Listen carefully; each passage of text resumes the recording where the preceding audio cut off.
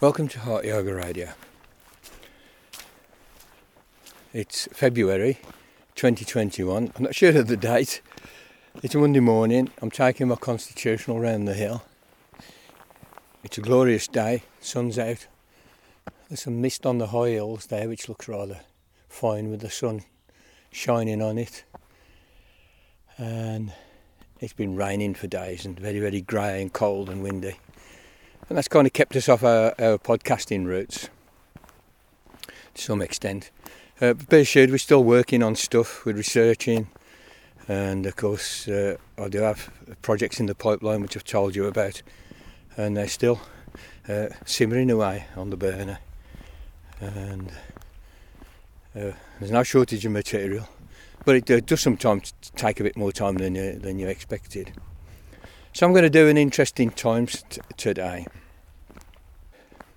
I'm going to pick out a couple of things that I've heard whilst listening to YouTube and so forth, and surfing around social media and news media to see what's going on. And I'm going to try and draw out some bigger themes from those current affairs. So firstly, the case of Matt Hancock being found guilty by the High Court, or the government being found guilty by the High Court of breaking rules on the transparency of government contracts. And this is with relation to the Department of Health buying PPE, personal protection equipment, for healthcare workers who need protection in the situation of dealing with the COVID-19 pandemic.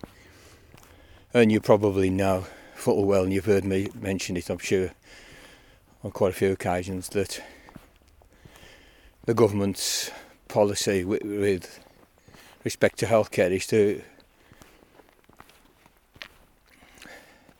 to contract out many of its activities.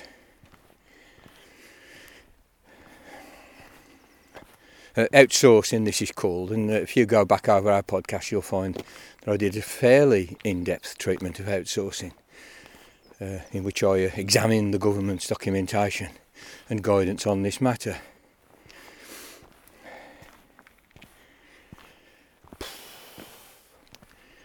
Anyway, the High Court finds that the government should have been transparent about the contracts, and it didn't. Matt Hancock, in an interview with Andrew Marr, said he'd got nothing to be ashamed of, he'd done nothing wrong. And life seems to go on as normal, and there seems to be a certain degree of impunity on the part of the government, which takes the form of, well, it's one law for everybody else and another law for us. After all, we are the government. Now, my source of information on that is that this is pretty well in the public domain. But the lawyer who drew attention to all this, and in fact who prosecuted the case on behalf of a project called the Good Law Project, Joyland Morn, was interviewed by Owen Jones recently on Owen Jones's YouTube channel. Just very recently, yesterday perhaps, I would think. So Joyland Morn was able to bring out a good deal of the detail, which has been sort of not that evident in mainstream media and press and broadcasting media. So secondly, Double Down News recently covered a similar territory, and particularly George Monbiot is very much on the case of this government corruption. And he makes the point in a very recent broadcast on Double Down News, which again is on YouTube, that Keir Starmer has been particularly silent about this corruption, and really, like Labour, should be having a field day pointing it out. And that's very interesting. And George Monbiot expresses quite a deal of despair about the actual lack of opposition and the way in which nobody seems to care that the government's getting away with this stuff. And literally billions and billions and billions of pounds worth of contracts have gone to Tory donors and their friends and some kind of pretty dodgy companies and setups which haven't done a very good job, particularly of providing the correct PPE equipment to the NHS. And basically it has amounted to many billions of pounds of public money being poured down the drain, or certainly into the deep pockets of friends of the right-wing oligarchs.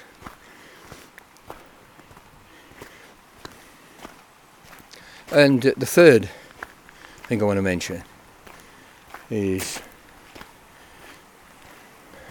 a remark made by Professor Mark Blyth in the context of a YouTube video, a fairly recent one, certainly within the last week or so, on the subject of the possibility of Scottish independence and what kind of economic setup would Scotland need if it became independent. I can't actually remember the name of the channel, I just thought I'd take a look at it. Anyway, Mark Blyth's remark had the gist that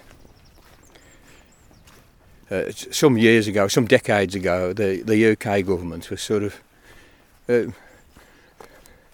not very corrupt, is how he put it, I think. You know, there wasn't just huge amounts of corruption. There's obviously going to be some, but there weren't huge amounts of corruption with the UK government. But now, the levels of corruption are Southern European. He called it Southern European levels of corruption. Is his way of putting it. And Mark Blyth is an interesting economist. He's, I would say, a left pragmatist. He's not necessarily a Marxist in all respects. Left pragmatist. But he's got a very good grasp of detail on finance, capital, relationships with government, currency, international economics and how national economies work, and all the stuff about deficits and debt and all the rest of it. He's kind of got a detailed, broad stroke knowledge of macroeconomics. So he's somebody I trust. I kind of think I relatively trust George Monbiot. Don't agree with everything, but he applies reason and he tries to get his facts straight. Similarly, Joylan Moore,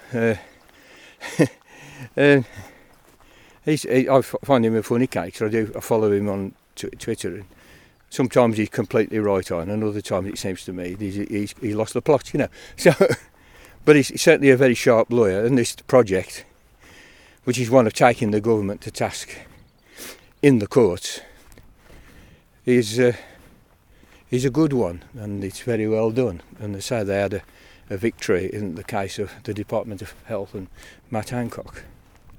So what I want to draw out of that is a couple of things. One is that the startling assertion I'm prone to make that the UK is already a fascist state.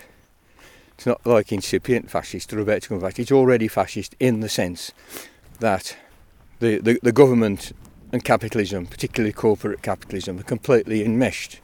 And I made this point in some quite fine detail with respect to Serco and outsourcing. But this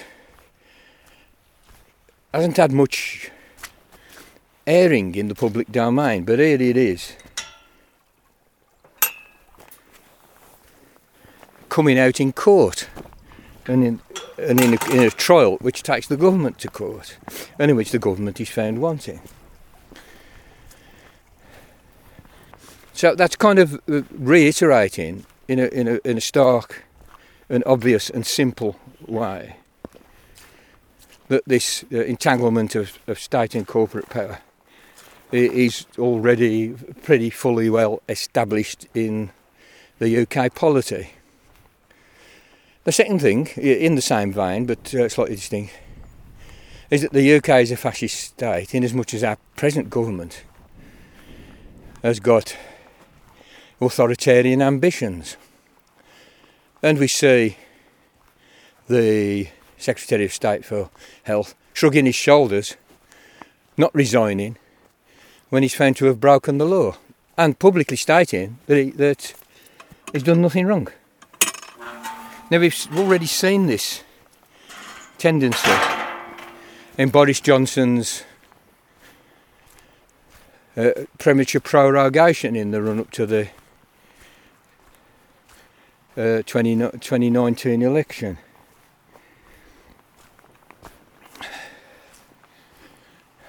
Which was found to have been illegal.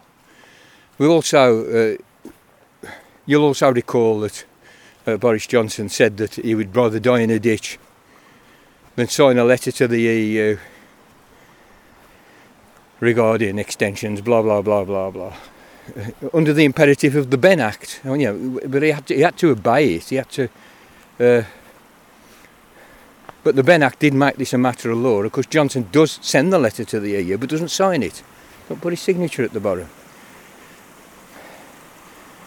Now, with the matter of the PPE,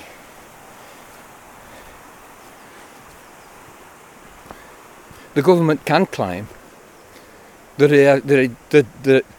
it has Parliament's consent to make decisions without reference to Parliament, that it can just kind of go ahead and do it and award these contracts without the usual rigmarole of committees and scrutiny and so forth, because it's an emergency. And Parliament did indeed grant the government the emergency powers of that type. But nevertheless,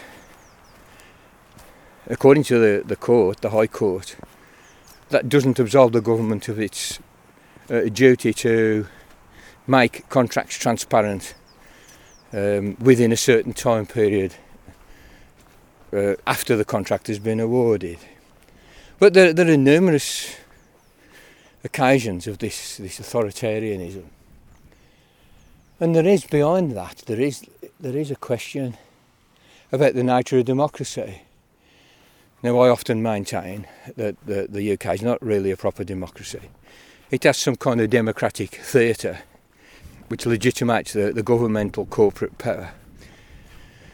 But you have the choice between parties which are scarcely different. When somebody tries something different, they are crushed by the billionaire-owned press, as per the case of Jeremy Corbyn's Labour Party. You have an elected second chamber and an unelected head of state, and an extremely dodgy lawmaking body known as the Privy Council, which enables things to be passed into law with very little scrutiny or public knowledge.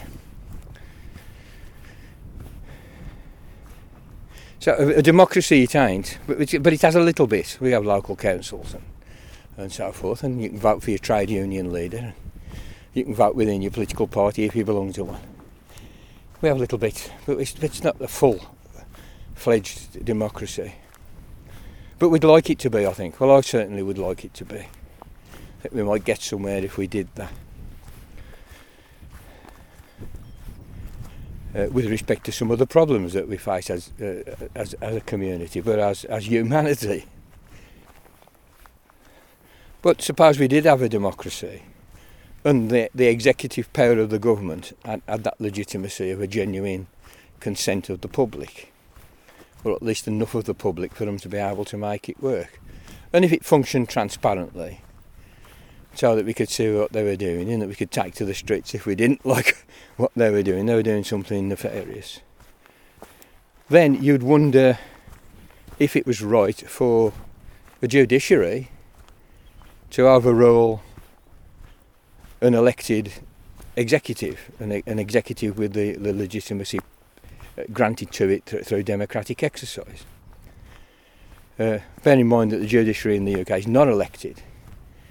and it comes from a particular social class for the most part, not entirely, not exclusively, but mostly privately educated males, elderly. So you would wonder at the legitimacy of the Supreme Court or the High Court or any kind of part of the judiciary overruling the government. That's an interesting question. But of course, a parliament that was overruled by a court could then pass a law making it impossible for the judiciary to overrule the court. Maybe on certain issues, maybe on a particular issue. As the lawmaking body, it would be able to do that. So, I'm not saying I know the answer to this. I certainly like the idea that impulsive action on the parts of all powerful executives is something that no country should want. And even in emergency, you're going to want some scrutiny of executive power and some transparency in the exercise of executive power. These would be great desiderata. At the moment, of course, it's all a big fudge. There's no democracy. The judiciary is class biased. But in some ways, you're kind of glad that at least something can happen to expose and bring further into the light the corruption at the heart of the British polity. So there's some big questions in the midst of these current affairs, these current examples of discourse around some very interesting events.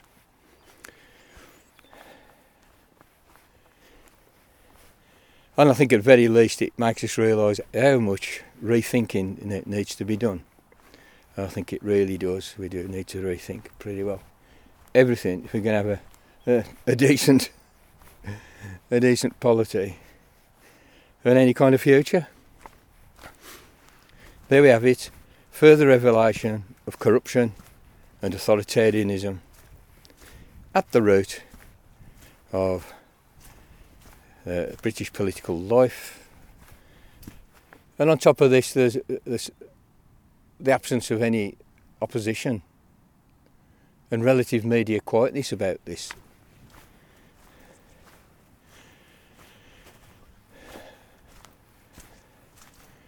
And the unwillingness of Her Majesty's opposition to push back against any of this is enough to make you feel that there isn't very much hope.